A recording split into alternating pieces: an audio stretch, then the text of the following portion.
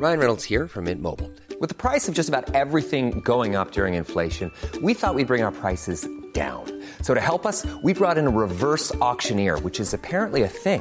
Mint Mobile Unlimited Premium Wireless. How to get 30, 30, bit to get 30, bit to get 20, 20, 20, bit to get 20, 20, bit to get 15, 15, 15, 15, just $15 a month? Sold! Give it a try at mintmobile.com/switch. $45 up front for 3 months plus taxes and fees. Promo rate for new customers for limited time. Unlimited more than 40 gigabytes per month. Slows full terms at mintmobile.com. It's BudPod 192. 192. Boo-hoo-hoo. I'm crying right now because I just got home, Pierre, from my flight, and I had to quickly make some instant noodles, and the only ones in there were, like, I don't know why I bought these, but they were ghost pepper, super hot. Ooh. And like the packaging's all black with flames. You know when spicy food has packaging that's like, do not eat this if you want to live. The packaging looks like a 12-year-old's novelty T-shirt. Yeah. Skulls and flames. Like an old WWF T-shirt of Kane. That means anything to anybody. And it was so hot. It was so spicy. But I was like, I don't have time to make something else, and I'm hungry. So I just wolfed down this super spicy, the kind of like noodles that Korean YouTubers eat for a day. And I just wolfed it down, and then I instantly run to the tap to rub water on my lips, and then I went to the fridge like, milk, and I got out a bottle of milk because I've been away for a week. I looked at it and it's out of date, and I gave it a sniff, and it's sour smelling. So I was like, oh no! And then I ran back in, and Ian was like, there's some oat milk, so I've got next to me this little glass of oat milk now that I'm using to tend to my mouth wounds. That's some classic slapstick stuff, man. Yeah, it really is. You know, to sort of be like, oh no, whoa, whoa, whoa, and like run to a fridge while sort of going with like burning lips, milk, and then big glug of sour milk. Just good stuff. Good Charlie Chaplin sort of fun. So I'm surprised by this. You're a man who likes spice. I do like spice. I like all spice. Move over, Spice Girls. It's a spice boy here. I love a spice, but this is extra. But over the last few years, I've been. I'm just turning my gain down here. There might be too. My voice might be too spicy. Okay. Over the last few years, I've been trying to wean myself off the chili because all I was tasting in anything was chili. So I've started to take it off, and so now I'm tasting the food more. But maybe that's landed a blow on my chili, my chili abilities. So you think you might just be you're not match fit. You're out of season. Yeah, it might be that. But I can now appreciate subtler flavors. But the other side of that coin is, I'm susceptible to the odd bit of spice. It's subsided now. I'm okay. But there was a moment there was like, I don't think I can record a podcast. There's so much mucus draining out of my nose. Well, now hang on. You say that you like subtler flavors now. You're a man who likes a very flavorful foods. So what are you rediscovering? Sorry. I guess what I mean is I now appreciate flavors that are not just hot spicy chili, which used to be the only flavor I cared about. Oh, okay. So okay, I see what you're saying. So now you can just go, oh, that's buttery. Yes. As opposed to just like pouring ghost pepper sauce onto some shortbread. Yeah. But I had to rush my lunch because I landed from New York this morning, Pierre, and then I went straight to an audition in the center of London. Ooh, bright light city gonna set my soul. That's very sort of. Did you feel like you were in a montage about man whose career is going well? No, I felt like I was in a montage of like new young person to the city who's about to be taken advantage of. Right, yeah. You're like a Who's Motown about kid. to be. Yeah, exactly. I felt like a young girl in the first, like new to New York, and she's bright eyed and bushy tailed. Yeah. And she goes to her first audition, and then something terrible happens that completely changes her outlook on life. I feel like I'm just at that beat before the terrible disaster. Yeah, like as you go into audition to be like a real New York showgirl, then there's like an old scragglier version outside smoking, and you say to her on the way in, "I can't wait to be a New York showgirl," and she's like, and says something really horrifying about just don't get stuck in an elevator with Mr. McGillicuddy, and you're like, ooh, that's some horrible, like. She doesn't quite understand it because she's from the Midwest. Yeah. Oh no, is he a bore? That's perfect. That's the perfect line. Was that the line from your audition today? My father can be a bore sometimes, and yeah. Is that the line from your audition today? Is that why it's so perfect? No, not quite. I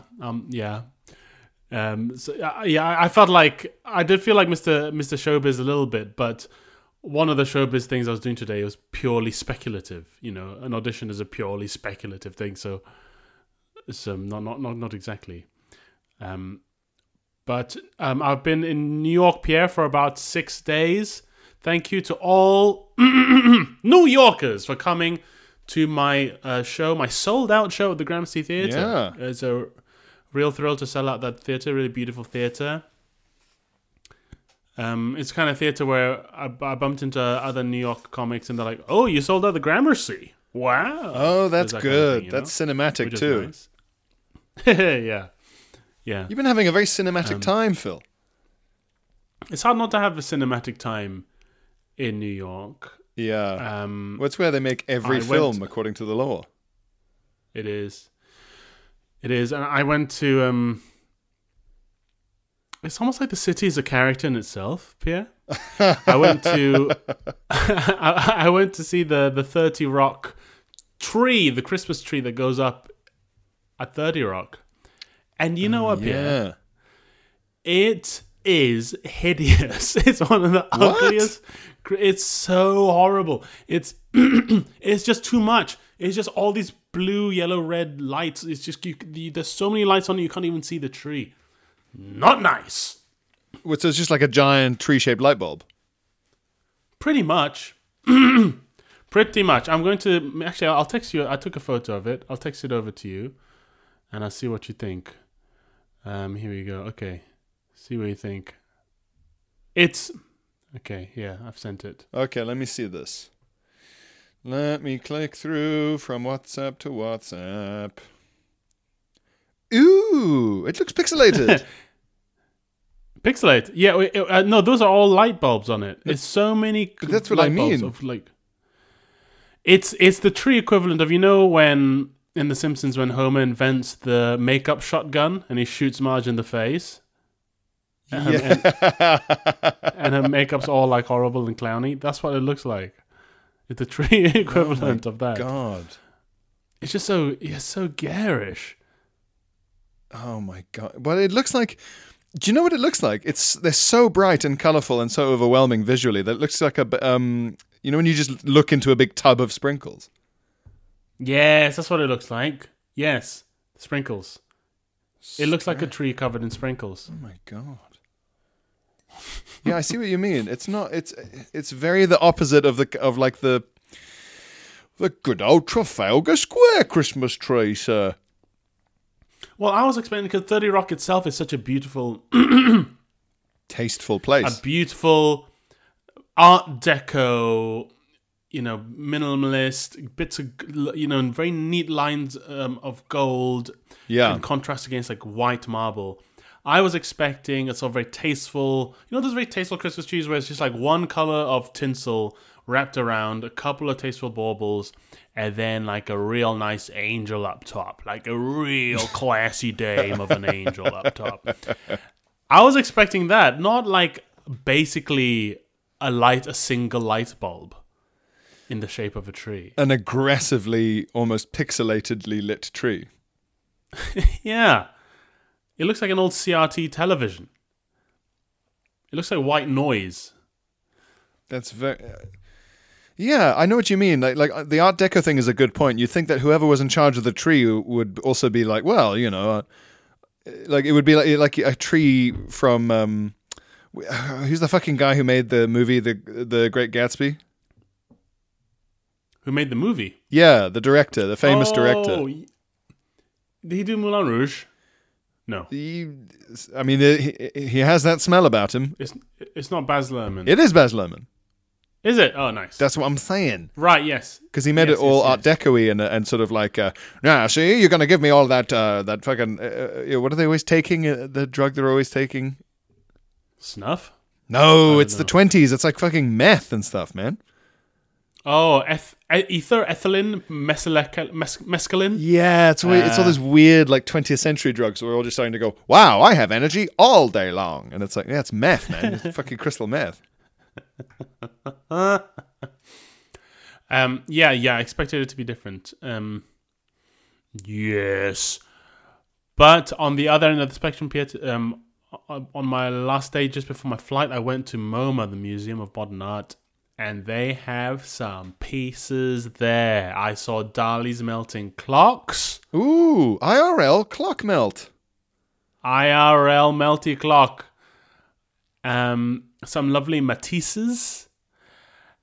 And Van Gogh's Starry Night. That's where it is. The Starry Night painting of Van Gogh. Is that where it is? With this. That's where it is. It's in New York. It's been there since 1947. I had no idea. Oh. Yeah. And I think maybe it is the most perfect painting I've ever seen in my life. It's really? Amazing. It's so beautiful. Yeah. I was very moved by it. It's so beautiful. And what's amazing is this painting you're so used to seeing, when you're up close against it, you see the texture, you see the globules of dried paint. Oh. The risen bits in the painting, and you're like, wow, there it is. And you can just see one of the stars is like almost a nipple. The paint is so thick on it. Ooh. So like it's always thrilling, isn't it, with art like that, where you can see like his paintbrush did that. Yeah, you can almost see the brush strokes happening before you. Yeah. Well, what a cultural and literally spicy time you've been having. It's true. Oh, I also, on my second IPA, I went to a very fancy sushi joint called Sushi Nakazawa. And the chef Nakazawa, he is the apprentice for any foodies out there, Jiro Dreams of Sushi, the seminal documentary about the Japanese sushi master and his apprentice who's coming out of the ranks and about to become his own chef is Nakazawa, who opened this place in New York. And I went, and it was pretty spectacular. What amazing? Yeah. Well, yeah. What was a sushi omakase. So is the chefs are in front of you, you sit at the bar, and they're making each course of sushi as it comes right in front of you. And you don't get any say about what's in it. It's just, it's just the omakase. It's just the menu they have. And as soon as you finished one, they start making the next one, and they plop it in front of you. And one of them, there was some wilder ones. Sea urchin, that was really lovely. A sea urchin one. Oh, okay. It's almost like a custardy, creamy kind of what texture. No. Yes. Sea urchin? Sea urchin is like a sea custard. That is gross. It's like a fishy custard. Fishy custard. I dream of never eating that. That's a documentary. Pierre dreams of never eating fishy custard. Yeah. It's all about how I've worked for my whole life to avoid that exact flavor texture combination. As you know, with me, like I like a savory custard more than most people. I think this is not even the first strange sounding custard I've told you about that I eat on the reg. I think that's true. You like a savory custard more. You like an egg gloop. You like gloop more. Savory porridge. Gloop. Yeah. I love gloop. Well, the most extraordinary piece of sushi of the night was scallop. A scallop sushi that was alive. It was live scallop. No. It was alive. It was spread out on this bed of rice, and the chef leant over and he flicked it, and it went like it squirmed. Like it, like it's trying to get something off its back. He just went, no. Like yep. And he went, eat it. I was like, oh, just like that. He's like, eat it. God. And I ate it, and it was fantastic. It was real nice. It was real fresh. Before I get any RSPC fucking A emails to our fucking address, they don't have brains, okay? Scallops don't have brains. It doesn't even know what's going on. It's probably had the time of its life, up in my gob. I like how you said it was fresh. Like, yeah, it sounds pretty fucking fresh. Yeah, it was very fresh. I've never had a live scallop before. It was real good. What was the difference? I guess it made me feel like God. That was the main difference, Pierre. This feeling of being God, I would say. I don't know. Just it was fresher. It was sweet. It was cool. It was, like I say, fresh. It was from Boston. That was a nice touch. That was from Boston. It's superb. Man. Superb. So with this, I still haven't seen Thingy Dreams of Sushi, but it takes a long time to get to any sort of respectable level, doesn't it? Yeah, and in Jiro's restaurant, like, if you study under him, you spend the first year just making rice, learning how to, like, shape the rice. Yeah. And then in the second year, you learn to make the little egg sushi. And it takes years and years and years before he lets you anywhere near the tuna. The tuna. That's the main thing at Sushi Omakase is the tuna. And at Nakazawa, there was a series of 3 pieces of tuna of increasing fattiness. So that's how they grade the tuna, is a fattiness, a marbling. And then the fatted belly tuna, that's the real, that's the real classy, precious stuff. So we had one. The first sushi was the very lean, fatless tuna. Just hop, cold, raw, great. And then the slightly fatty one, raw, cold, hop, lovely, lovely. You're starting to taste a bit more flavor, a bit more fat. And then the really fatty one, they lay on the rice and they get a blowtorch and they just go real quickly. And the fat sort of renders and crisps up a little. Ooh. And you pop that in there. Hop. And you got the little slightly charred taste with the lovely tuna taste on the rice. Oh my lord. You got to do it. Phil, there are a couple of omakase places in London. You got to do it. Phil, you are a fancy bitch. You think? You think I'm a fancy bench? Am I fancy bench? I think you are. I think you're a fancy bench. and I think that if you were a lady, it would be very intimidating to take you on a date anywhere. Good. Yeah, I like to think I have the eating habits of an oligarch. That's what I'm aiming for. Yeah, yeah, you're not far off. You're getting pretty close to Bond villain. Yeah, live scallop is the closest I've ever been to Bond villain's diet. Yeah, you're not far off there from sort of. I think you'll find it's the freshest way to eat, Mr. Bond.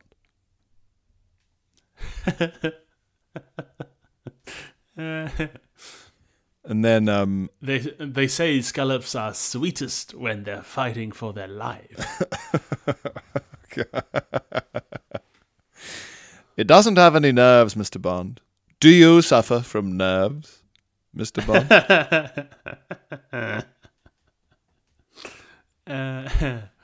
What would the comedy equivalent be of having to spend a year working on the fucking Rise?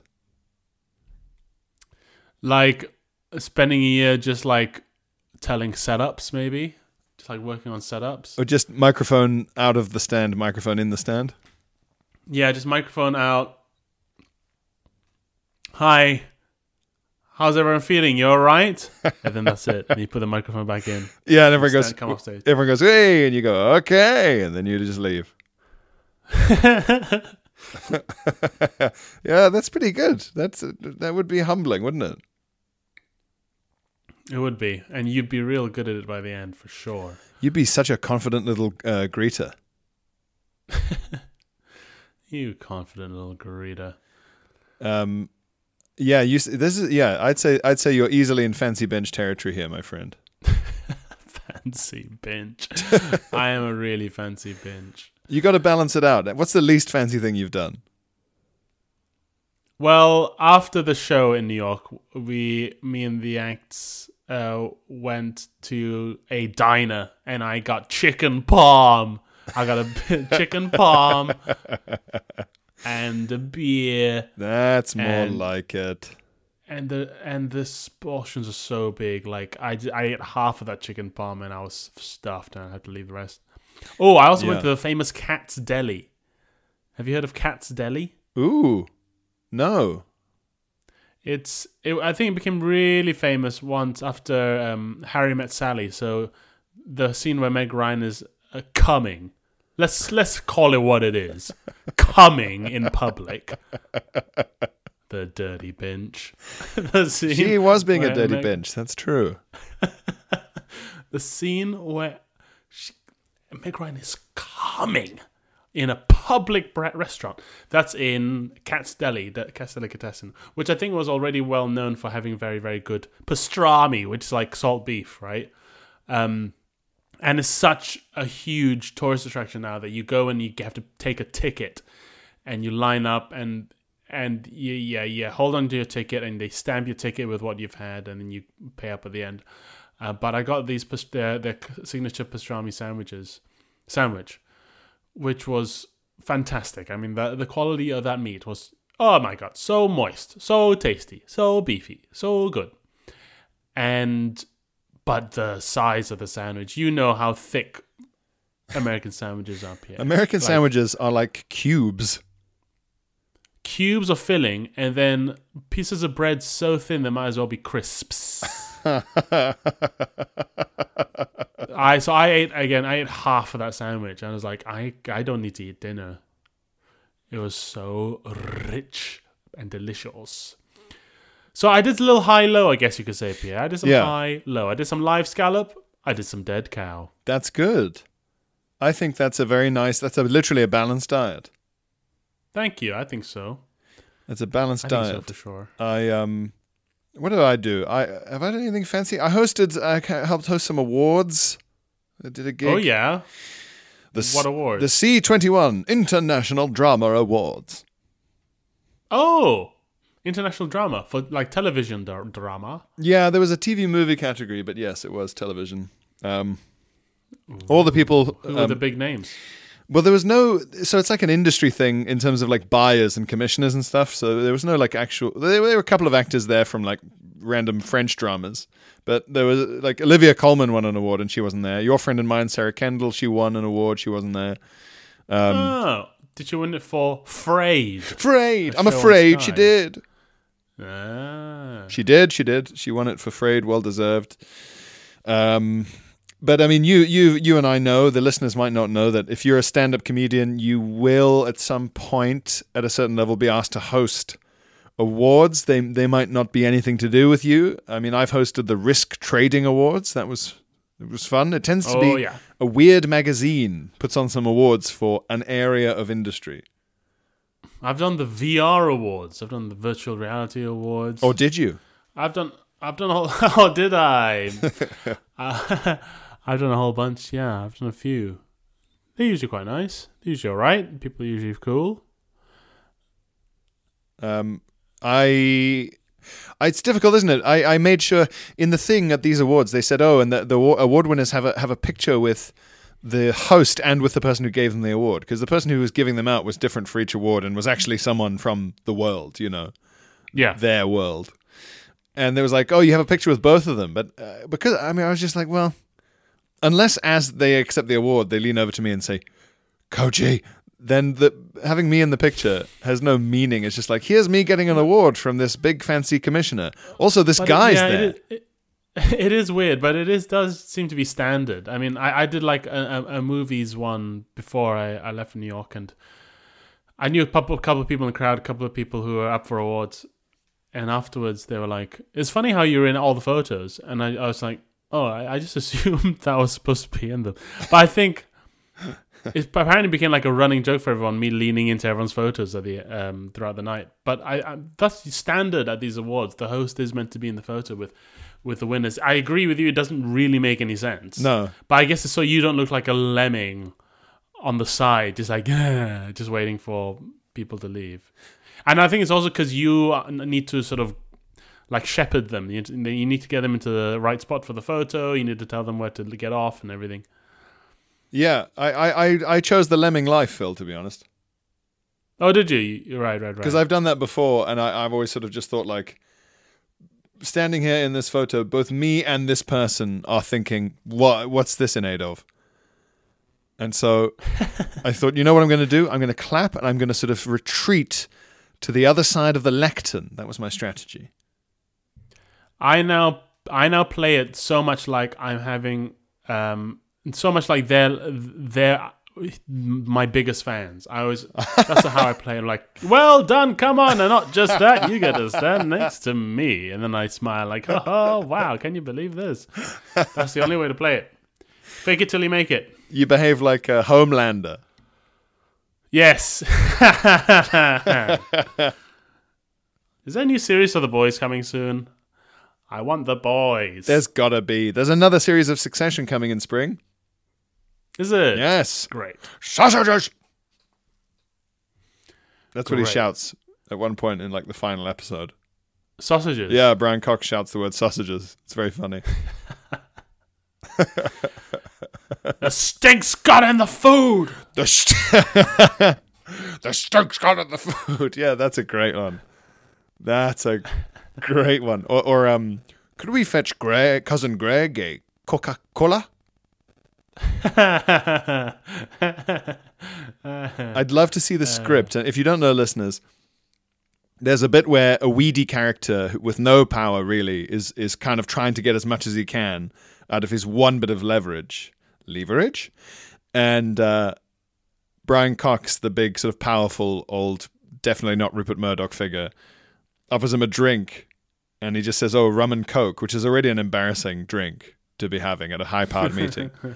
And he just has neat rum as well, which is embarrassing if you ask for a rum and spirit and a mixer, and the person you're dealing with only drinks spirits neat. Then you feel like a lame-o.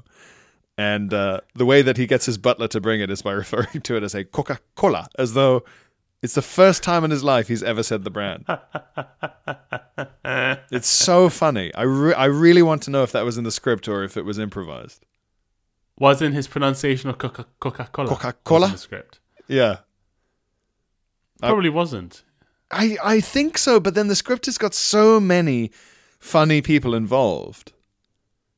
Yeah. I would just love to know how it came about. But yeah, it's like it's so embarrassing for the person just sort of going, you've ordered something that I'm aware is available, but I have never ever had to say it myself because I would never dream of drinking it.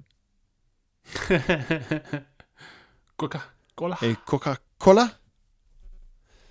Could we get Mr. Wang a pint of Carlsberg? You go, oh no. I love Succession, but whenever I'm called upon to, same with any show I love, and like, oh man, that show's so good, it changed my life, oh fantastic, and then people will say a bit, they'll be like, oh, isn't it good when they and I just go, huh? What? They do what? Isn't it good when they hijack that submarine? Eh? What? Well, I'll tell you how what, Phil. It's correspondence time. Correspondence. One size fits all seemed like a good idea for clothes. Nice dress. It's a t-shirt. Until you tried it on. Same goes for your healthcare.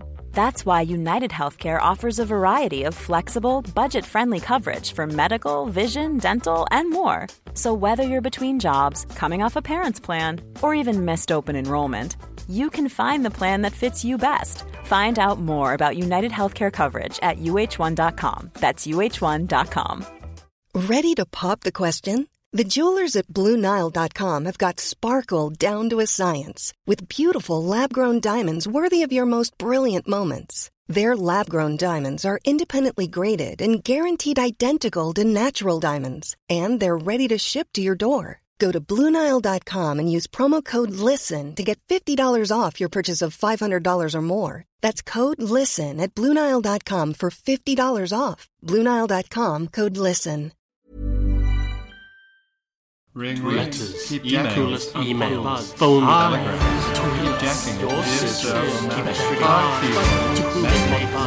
letters, correspondence. Aha, yeah. So this is from Phil. We had a Phil last time, didn't we? Yeah.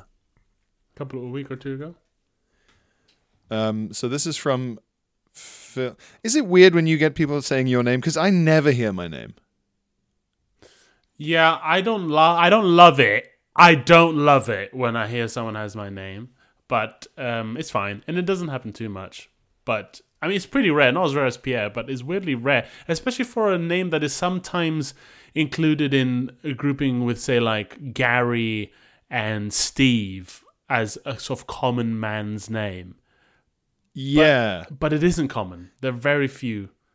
That's true, isn't it? It gets unfairly lumped in with Alex, James, and Matt. Exactly. Okay, so yeah, but I was saying when a Pierre pops up, I'm almost offended. I'm almost sort of like, well, who do you think you are?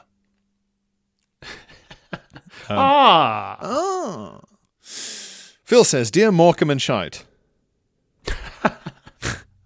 And he spelt Morecambe as in more cum. Oh, good. Yeah, I like that. Good. Morecambe and Scheisse. You could have gone German. Ooh. Morecambe and Scheisse. Morecambe and Scheisse. Or is it Scheisse? Maybe it doesn't work then. I'm not sure. Actually. No, Scheisse would work. Yeah. What does he say? As a reverse Pistorian, I started at a random episode and worked backwards. I now realize this is a terrible strategy. Wow, yeah. Yes, that's terrible. A podcast first. However, like an archaeologist trying to work out what they've dug up, I'm committed to the Bud Pod discovery. Great, yeah. Yeah, so he'd hear a reference and go, but what could it mean? And then delve deeper. Each episode, each listen, a sort of sweeping of the brush. Yes, against the porcelain, yes. The buried porcelain. Yeah, toilet porcelain, yeah. As I have delved back through the pleasure and pain that fellow listeners have endured in their bowel-related movements, it has reminded me of my own haunting night. This is good. This is like a Christmas carol, a sort of slightly haunting Christmas ghost story, like a traditional Victorian. Nice. My own haunting night. A Pissmas carol. A Pissmas carol. A piss my ass carol. The last episode, that guy could piss his ass, couldn't he? Oh yeah, that's true. In a previous life, I worked for a crisis management consultancy firm in the City of London. Oh, yes. Wow, that's high pressure, high octane. Cool. We assisted companies in responding to kidnaps, extortions, and cyber attacks, and even the odd-time maritime piracy incident. Fucking hell, all right, yeah. I've read about these guys. I've heard about these guys. Very cool. They have to, they've got to negotiate with, the Somali pirates at that capture big cargo ships coming out of which Gulf is it? The Gulf of Oman? Yeah, what the Persian Gulf. The Persian Gulf. What's the Gulf at the end of the Suez Canal? That's I think it's called the Sea of Arabia. It's the Red Sea and then the Persian Gulf, isn't it? Give it a Google, because that's going to bug me. Red Sea, Persian Gulf. The Red Sea is an inlet of the Indian Ocean lying between Africa and Africa.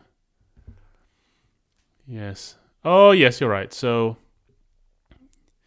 yes, the Gulf of Aden is what they come out of. Yeah, so it comes through. We go through the Suez Canal into the Gulf of Suez, into the Red Sea, and then out into the Gulf of Aden, and then out into the Arabian Sea. So I was correct about that. But where's the Persian Gulf then? The Persian Gulf is up the other side. Up the other side of Saudi Arabia. So the Persian Gulf is what separates Qatar and. Of course, I was getting confused. Iran. Yeah. Okay. We've got our Gulfs in a row here. Okay. So we had to work in shifts, is the point, he says, to always be able to cover the many time zones. Yes. Gosh, yeah, this is real shit. Yeah. One fateful and regrettable evening, myself and a cheerful Venezuelan colleague, I like that. I like the idea of it, called Ernesto. It's like the kind of contact you'd meet in Cuba in a Hemingway novel or something. A cheerful Venezuelan. My colleague for the evening was a cheerful Venezuelan man called Ernesto. Yeah, exactly. A superstitious but proud man. So they're on the night shift, him and Ernesto. Despite the alluring premise of our work, there were times when absolutely nothing happened, and you just sat in an empty office in the soulless financial district. Yeah, right. Which, after the bars closed, resembled scenes from 28 Days Later. This was one such night. Kind of sounds like the dream job to me. I love sitting at night and doing nothing. It must be like Canary Wharf or something, which is an eerie part of London. Yeah, well, he says City of London, so it must be. Right. Or like that sort of ilk, definitely, yeah. Yeah. Bank.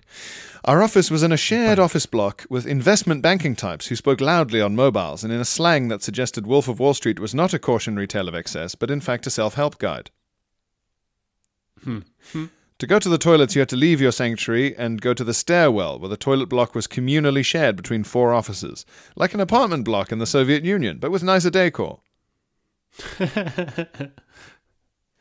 At around 1 a.m., Ernesto came back from the toilets within an unusually quick time, but now had a Vietnam War-style 1,000-yard stare. Yeah. Normally so cheerful. Yeah. Considering their line of work, it must be pretty extraordinary what he's seen. Curious as to what had caused this, I asked, but all he muttered was, "Don't use the toilets. Someone just don't." This is Hemingway-esque.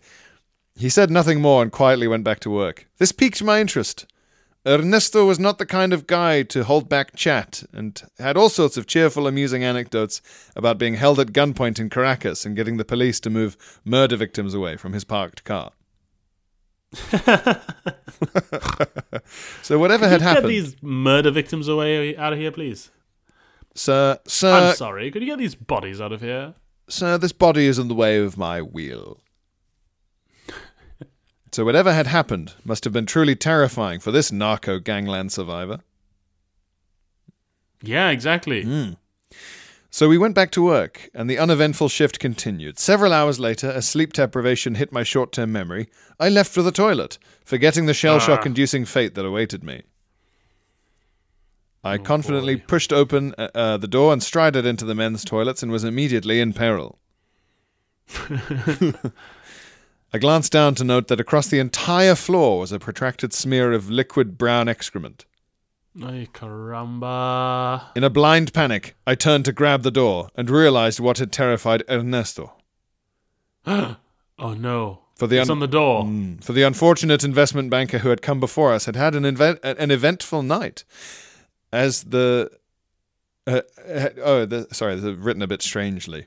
He's still traumatized.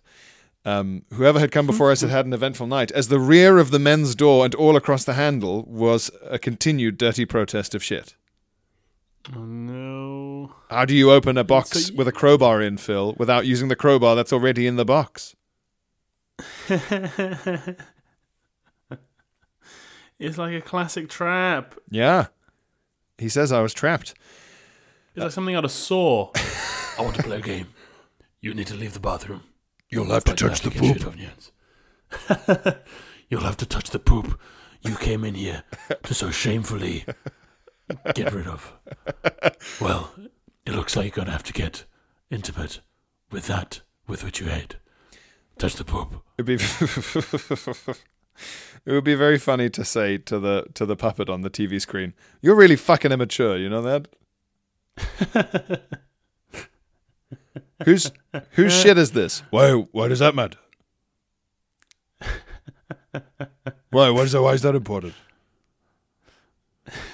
So he's trapped. As I gazed at the shit-stained door slamming shut, it wafted the stench back to me. Wincing and trying not to breathe, I was now fully able to comprehend how badly the banker's bowels had released. Somehow he had managed to shit on the floor, fall on it, and then seemingly conducted a silent movie-style slapstick fall and slip routine all over the room. Oh my God. The walls, floor, cubicle doors, sinks, and even urinals had brown handprints on. Shoe prints, and in one case, a partial facial profile silhouette. Surely not. No. Come on. Fucking hell, man. Like Harrison Ford in Star Wars when he gets frozen. Oh, that kind of like a poopy face emerging out the wall. Yeah. I love you. I know. Just in a big poo. Oh man, and this guy's in a suit, remember? The whole time he's wearing a suit. Oh yeah, and he's basically, let's call it what it is. He's breakdancing in his own shit. Oh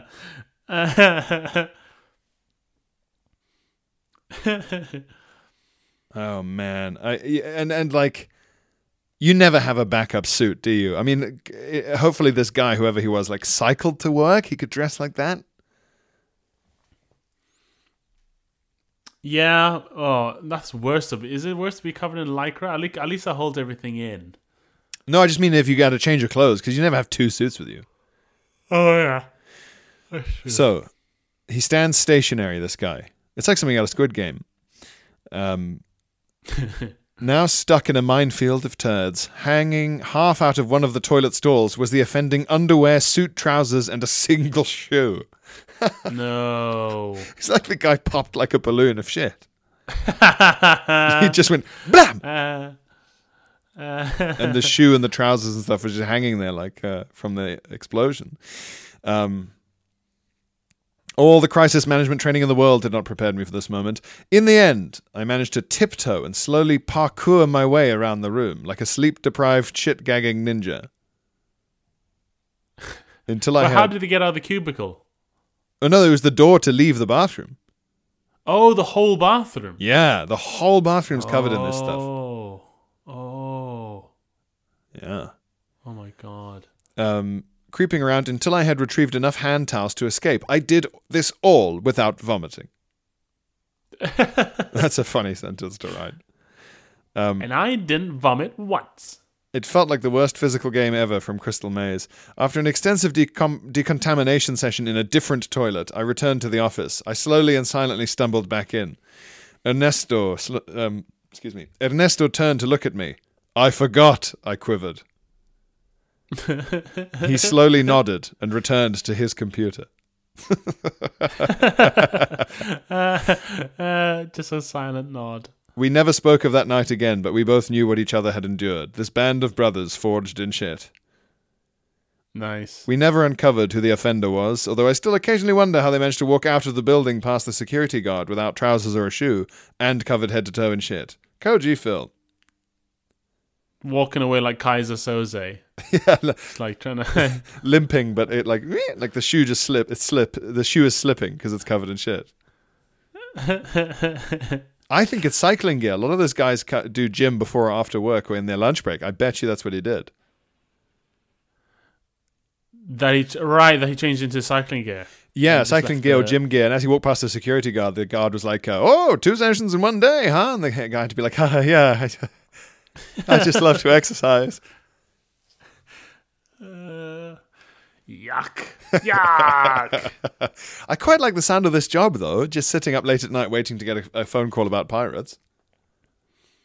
But you've got to stay up all night, and then, like, when you're sleep deprived and tired, then suddenly you have to be on, and you have to negotiate with pirates to save someone's life. Yeah, that's true. That's less fun. Do you think you could be like, you could say to the pirate, "Oh, can you call back tomorrow? Oh, just a bit late over here." The pirates yelling like, "Do you know what it's like out here?" And you say, "Look, just wait till you hear about this," and you tell them all about the bathroom. Trying to get relatable with them, Hey, we both have struggles. My weird city bathroom's covered in shit. Like, you're high on chat. I'm here on... Was it cat? Cat? I think it's... cat. Yeah, cut. I'm covered in shit. We've all got our problems. We're high on chat, Phil, and now we're about to board. We're about to board the highly valuable oil tanker of Patreon. Yes. Excellent. Sign up to the Patreon for the bonus episode coming this Friday. Do. Friday also, for that as Friday feeling. As we mentioned, my and Pierre's tours are on sale, so do get tickets to see us beautiful boys live. Yes, please, for the love of God. Soho Theatre, the tickets, they're fading fast. January, February next year, and then an autumn tour, big old autumn tour.